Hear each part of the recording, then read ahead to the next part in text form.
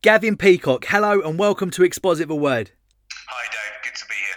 So Gavin, how are you doing, sir? We're in the middle of a lockdown with the coronavirus at the moment. What does isolation look like for the Peacock family? Well, I'm in the house with my wife and three dogs. We're just going out for the essentials. That is food. Yeah. And we're basically not really seeing too many people. I returned from the UK 3 weeks ago now, so been in lockdown for that 3 weeks. So no symptoms of anything at the moment. But Canada's been hit as the rest of the world. It doesn't seem quite as bad out here as it is in Europe, but they're taking a lot of precautions. And are you okay for toilet rolls, Gavin? Yeah, my wife had stocked up way before that. It was as if she was preparing for this crisis for the last 2 years. Very wise there, Gavin, very wise. So, before we get started, Gavin, tell us a little bit about yourself. Yeah, so I was brought up in a footballing family. I played professional football for 18 years, following in my father's footsteps. Keith, who played football for 17 years for Charlton Athletic. I played for Chelsea and QPR, Newcastle United, amongst one or two other teams. I retired from playing in 2002 and worked for the BBC for 6 years in the media, and then I gave it up in 2008 to prepare for church ministry. I came to Canada, where I'd been coming for quite a while and knew the area, just for a bit of anonymity to do my master's studies, and I've ended up staying here. I'm an associate pastor of Calvary Grace Church in Calgary, Alberta, where I do normal pastoral work, but I also have a wider ministry where I speak globally, where I'm invited, come back to the UK for about 6 weeks a year, and other parts of the world, and I speak and preach the gospel, do evangelistic stuff, and I do a lot of seminar teaching on the issues of biblical manhood, womanhood, and sexuality. I'm married to Amanda. We've been married 31 years. I have a son, Jake, who's 26, and he's married to Krista. She's a Canadian young lady, and I have a daughter, Ava, who's 23, and she's been married to Austin for the last 18 months. Jake and Krista have been married for 4 years, and they're all believers in Jesus Christ and members of our church here in Calgary. Amazing. You're a very talented family. I've seen your son's MMA fighter, isn't he? And I saw you tweeted the other day at your daughter's very musical as well, wasn't she? That's right, yeah. Ava's always been she's a talented sportswoman at an amateur level and school level, but she always had a lovely voice.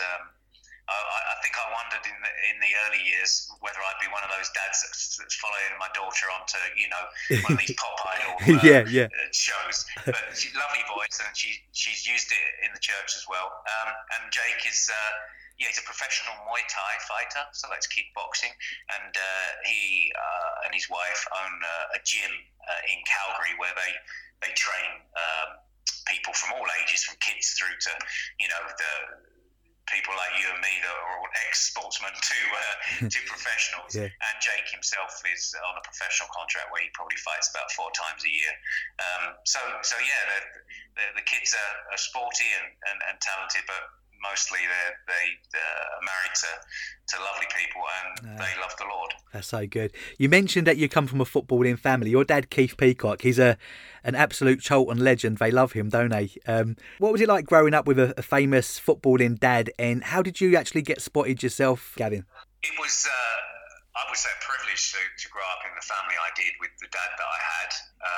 You're right, he was a Charlton legend, 17 years as one club man, and he appeared most of any outfield player in Charlton's history, just under 600 appearances. Sam Bartram, the old goalkeeper, was the only one that appeared more than my dad. Was also the first substitute ever used in English football. Oh, wow, okay, yeah. In 1965, my dad. Yeah.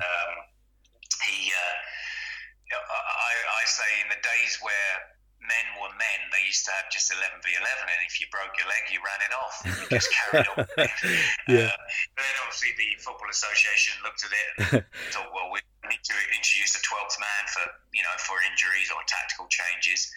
and in I think it's August 1965, Charlton were playing at home. I think to Bolton maybe.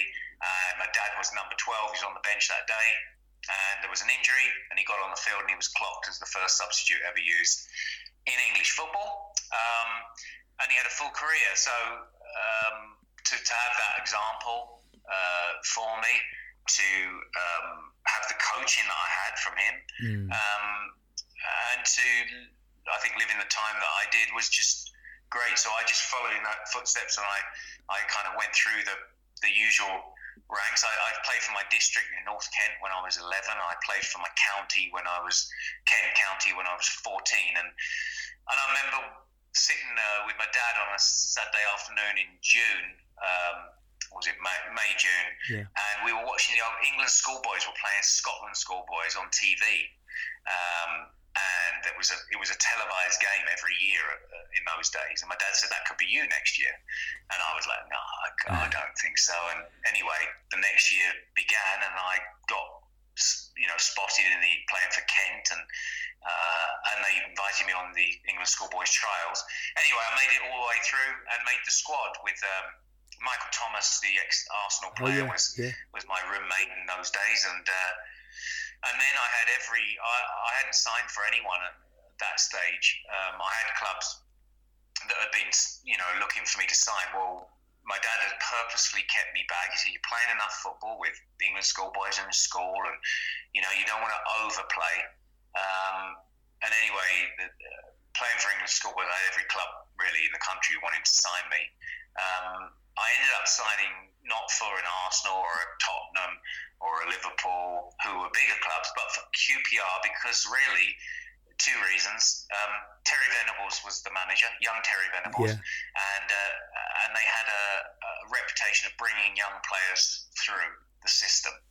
And so at age 16, I signed for QPR, and I joined full-time just after I finished my GCSEs when I was 16, and into the world of professional football. You had a great career. You played for Chelsea as well, didn't you? And was it Newcastle as well, Gavin, wasn't it? Yeah, so Newcastle, and from Newcastle to Chelsea. Yeah. So it was a long career. I had 18 years, over 600 games, and wow, scored a few goals and played for some big clubs in some big games. I wasn't the best footballer that ever played, but I think I had a good career. What were some of your favourite memories? Some of the favourite memories would be getting promotion with Kevin Keegan at Newcastle United when I was captain of the team. Yeah. We in our promotion season, we won the first 11 games of the season, shot to the top of the league, which is what would be the championship now. And we played football like I've never experienced in any of the teams I've played for. It was as good as anything you could have put in the Premier League. Under Keegan, we took off at Newcastle when I was there. It was packed to the rafters week after week. Atmosphere like electric. It was white noise when you ran out of St James's Park. Yeah. And Keegan wanted to play good football from the back out, and he signed players like Barry Venison, John Beresford, Paul Bracewell, who'd played for England, and these are all champions at heart, these players. Then he brought in Robert Lee, who became a legend at Newcastle, played for England. And then to cap it all off, he got Andy Cole towards the end of the season, which just took us over the line. Yeah. We got promotion, 100,000 Geordies lined the streets, and when we went round the open-top bus ride. So to win promotion for a team like Newcastle, in a city like Newcastle, was a great achievement. And then I think in my Chelsea days, I would have to say getting to an FA Cup final and scoring. I scored in every round to the cup final. We lost it against Manchester United, but it was the first time Chelsea have reached a cup final in 24 years. Yeah, wow. And it brought us back into the limelight again. I think add to that the next season captaining us to the semi-final of the European Cup Winners' Cup was another highlight. I would add to the FA Cup run that I scored 2 goals against Luton Town in the semi-final, which was played at Wembley for the first time, I think, in that year. So to bang in 2 goals at Wembley semi-final that shot us into that cup final was a highlight for me. Amazing. Wow, what a great career. So how did you become a Christian then, Gavin? Well, I wasn't brought up in a Christian home. Weekends was about football, Saturday football, and then me playing on a Sunday in my Sunday team. So football was my God, if you like, and it was everything that the world says will make you happy. You have the great career, you have fame and fortune and the fans, and it's what it's all about. And that's probably to some extent still true today, is what the world says will make you happy.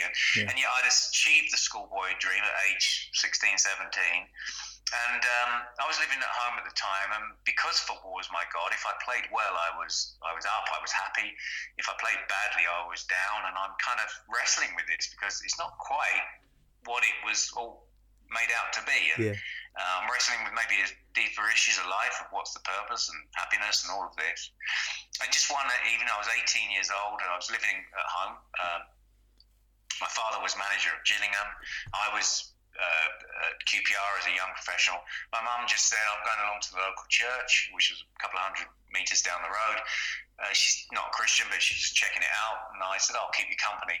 I don't remember what the minister preached on that night, but he did say to me, I have a youth meeting at my house after. Do you fancy coming along?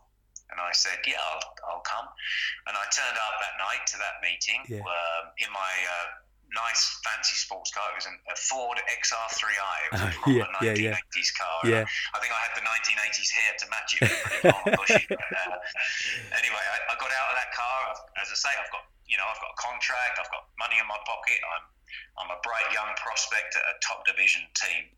And I got everything, and I walked into that room. There was half a dozen young people my own age who didn't have what I had. They weren't in the in crowd like I was, but when they spoke about Jesus Christ and when they prayed, there was a joy and a reality they had that I did not have. Wow. And then over the next few weeks, I began to hear the minister unpack from the Bible, what is the gospel?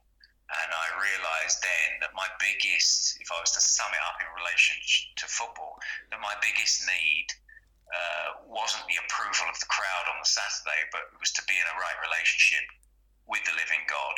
Yeah. And he provided that way through the life, death, and resurrection of Jesus Christ. And I believed, and I was a Christian at 18 years old. That's a real football version of Ecclesiastes, isn't it? Yeah, very much so, yeah. You give me an idea for a new book. Yeah. So did your mum become a Christian at the same time, Gavin? No, she didn't carry on going along to the church. That was the interesting thing, and I did. And it's amazing how God works in his providence. That he drew me through that instance. And and I met my wife literally. I'd been a Christian 6 months, and I was going to night school, evening class in Sidcup. Yeah. I was studying history, so I was just doing a little bit extra studies in case I got an injury or something like that. Yeah. It was English. It was history A level. She sat down at the table, at my table, and I thought, she's a nice looking girl. I'll have a chat with her at the break, and we got chatting, and she said, "Oh, what do you do?" And I thought, well, I've got the killer line here, it must work with the girls, professional footballer. I said, I'm a professional footballer. She said, I don't really like football at all. I was like, oh dear, I'm being humbled here. But when we carried on talking, she was very interested when I said I was a Christian. And so I said, well, why don't you come along with me to this youth group and to my church? And within a few months, Amanda, my wife, had become a Christian, and we started our relationship based on a mutual faith in God, and a couple of years later we were married. What was it like to be a Christian footballer, Gavin? And also, football's a sport where the fans are so passionate about their team's players, and that they have real heroes, and you would have been really loved by the fans. How did you cope with pride whilst during that season? Yeah, I think I'd had a certain amount of good instruction from my father, who actually said to me, used to say to me, football is a very humbling game. He said, if you get carried away with yourself, you'll be brought down to earth pretty quickly. You can't be too cocky. Always keep your feet on the ground. So there was that kind of worldly advice there. But just then, as a now a Christian, I think realizing that pride is the enemy of the soul for every person. That there is a certain sense that a Christian has a somewhat of a humility because they've recognized themselves in relation to who God is and what that means, and that is a humbling thing to start with. And then once you're living out the Christian life, it's a constant journey of killing pride and growing in humility. And I think there's a close connection with growth in humility and growth in faith. And it's about then realizing that you live for the glory of God, not the glory of man, i.e. your own glory. It's about being aware then of the temptations of the pride of life and how they manifest themselves. And so then having that kind of awareness and vigilance, and then realizing that these things of football are just temporary and that all gifts are from the Lord and are to be used to honour Him. I think with those sort of facets to the Christian footballer, it gave me an ability to cope somewhat with pride and even like the heroism that you can have from the fans. And I would just add lastly that with relationship to the fans, I think the Christian footballer or sportsman sees that their gifts are from God, and that there's a great privilege in actually using that wisdom to thrill other people and to give a service. So it's of other-centeredness, if you like, to other people. And when they want an autograph from you and they're hanging around afterwards, that you give them that bit of time for their sake, not just to boost your ego. Was you still playing football when you felt the call to ministry? No. The call to ministry came afterwards. In my football career, I spoke evangelistically at a few things, youth meetings. I did articles in the newspapers and different media outlets. So I was open about my faith, but never had a desire to lead in the church or anything like that. I hosted a London Footballers Bible Study in the 1990s when I was at Chelsea. I, would host house groups from our church, but not in terms of full church ministry. And I was working at the BBC at the time when the call to ministry came, and I really started to sense a deep desire to teach in the church, and that was an internal desire that then got affirmed when I spoke to the church leadership, and then got affirmed when I started to actually exercise those gifts. And is that when you got the move to Canada, Gavin? Yeah, so I retired from playing football in 2002. I worked for 6 years then in the media. I loved my media career. It was working for the BBC on TV and radio was just great. I really enjoyed it. I was going to World Cups, the Euros on their team. I was Match of the Day, Match of the Day 2, all these top shows, Football Focus.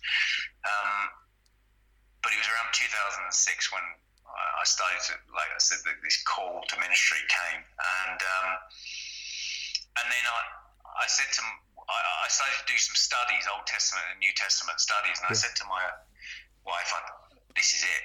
The desire is just growing here. I'm going to give it up. I'm going to give up the second dream career and take some time preparation for ministry if God would have it." And I said, I could do it here in England, but my profile was really high then.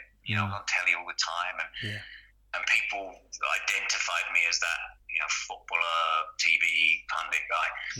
I said, we could go away for a while to anonymity where no one knows me or cares. They'll just hear what I have to say from the Word of God. We've been coming to Canada for quite a few years. We knew the area here in Western Canada. I said it'll be a test of character, a test of faith. And my children were 15 and 12 at the time as well.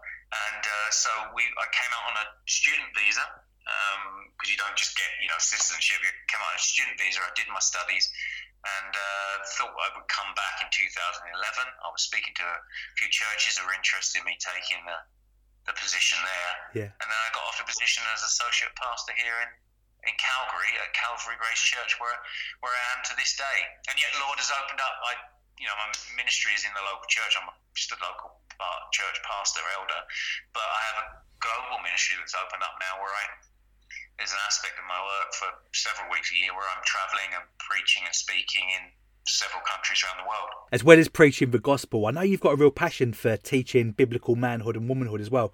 How did that come about, and what does that actually look like, Gavin? Yeah, it's interesting how it came about. Early on, I would say in around about maybe 2003, 2004, I was going on holidays somewhere, and I was looking for a podcast, a few sermons to listen to, and I downloaded a couple of sermons from a guy called John Piper. Of course, now I know John Piper so well. I've listened and read all of his stuff, but this guy didn't heard of him, and I just downloaded a couple of sermons, started to listen to them, and there's two things that struck me. The first was I'd never heard preaching like it. It was electric in terms of the preaching of the word.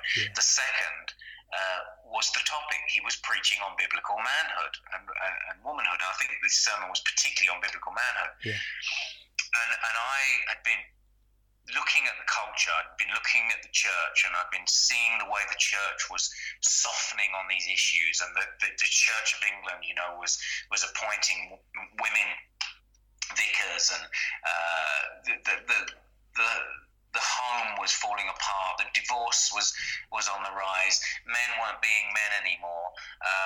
And then add to that is, so I've been identifying those problems in the culture and the church. I heard the robust preaching of manhood and womanhood in all of its glory from John Piper, and then a real desire to build men for the body of Christ and marriages, so including the teaching of women there, but particularly starting with men. And I always say that I miss two things from playing football. One is being super fit, because that's a great feeling. I'm not super fit now, I can tell you that. But the second thing is being with the guys in the dressing room, because there is something stirring and noble and great about men gathered together, playing for a greater cause where the risk is higher and the reward is great. And so the Christian men are called to something noble and something great, and to build men in biblical manhood, and to then see women grow in biblical womanhood, and marriages as like that foundation of society, and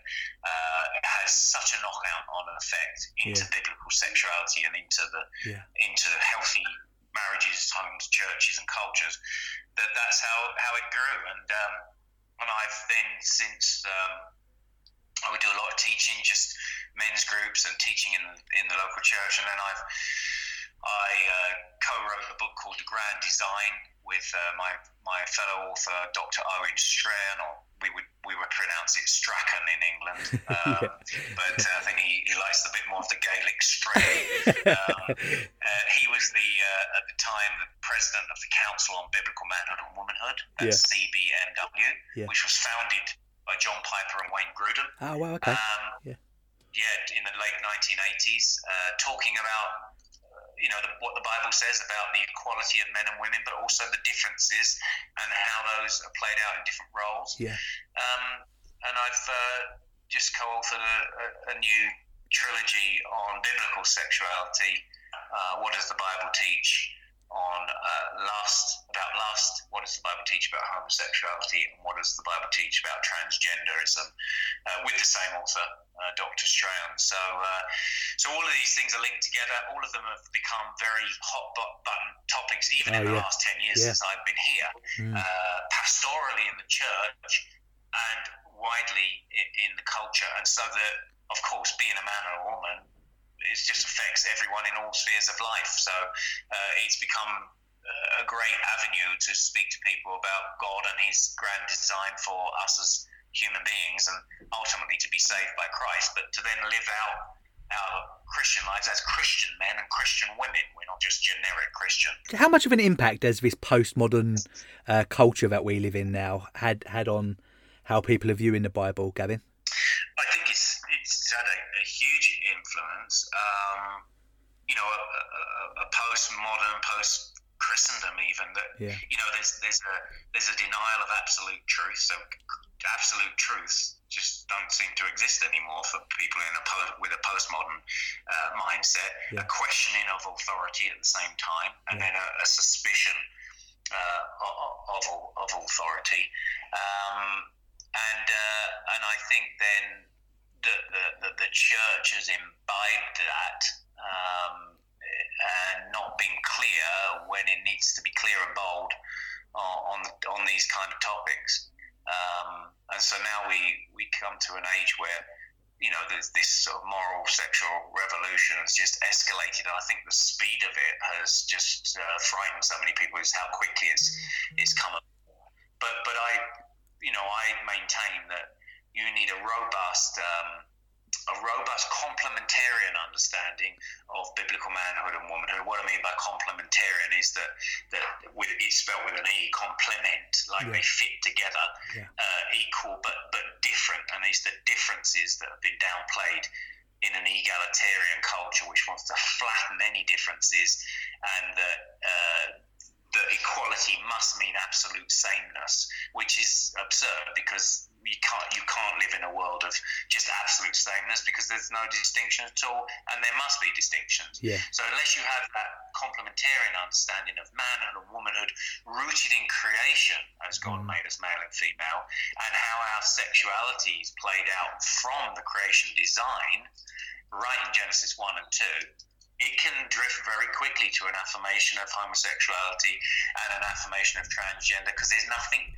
rooted in creation, in the DNA of who you are in the image of God, male and female, that holds any sway beyond what a cultural understanding of gender might be. And so now we come to the stage where you have a sex assigned at birth, but your gender is on a spectrum, and you can choose what you want to be and how you want to be. Yeah. And it's a tragedy. First of all, it's heinous sin against a holy God, and it's a tragedy for human beings, because it will not and does not lead to flourishing or happiness. You mentioned what an amazing impact that John Piper had in 2003 when you listened to his podcast. I'm interested, what other books or what other preachers have had a big impact in your ministry? Obviously Piper, for his great breathe life into the doctrines of grace, and his beautiful preaching on the glory of God, and then this aspect of biblical manhood and womanhood. I love the preaching of John MacArthur. In terms of, like, John MacArthur is he's just such a great expositor of the word, and when MacArthur preaches, he believes every single word of the Bible, and you might be struggling, but he believes it, and that just comes across in his preaching. I've been influenced by the preaching of Paul Washer, American guy you'll be aware of, but just Washer as a man preaches like an Old Testament prophet in a way, and has been a man for these days in calling people back to repentance and faith. In terms of old-fashioned gospel preaching, and I love, in terms of British guys, they've served, and one is still serving in America, but two Scotsmen, Alistair Begg, and the great preacher that is and theologian that is Sinclair Ferguson. Yeah, amazing. And then theologians like J.I. Packer have played their part. In terms of dead guys, I love the writings of Jonathan Edwards and John Owen,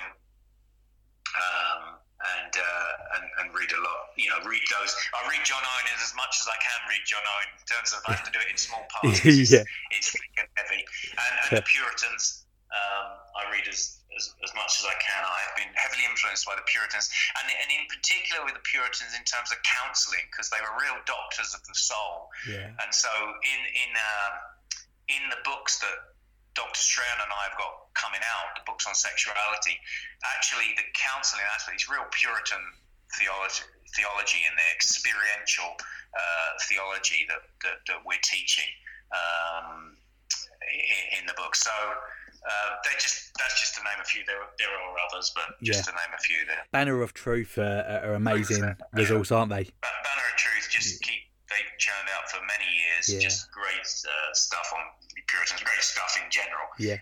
But just a really good, faithful publishers. And it's just I think to just encourage people to read that heavier, deeper work, and you train your brain and soul to be able to digest it. And the great thing about Banner with the Puritan paperbacks is they've got them into short, paperbacks there, that short form that you can actually get through. It's not like a massive tome of a book that's 400-500 pages long. It's something you could do in a couple of weeks of good disciplined reading. Accessible, that's right. That's good. Gavin, if you had the chance to speak directly with a listener right now that might not be a Christian, how would you encourage them to follow Jesus? Yeah, good question.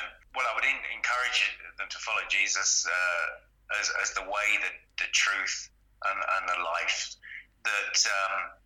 That we were made by God, for God, to live in obedience to God, and that all of us, the Bible says, every person has sinned and fall short of the glory of God, and is under the judgment of God, because he is a holy and good God.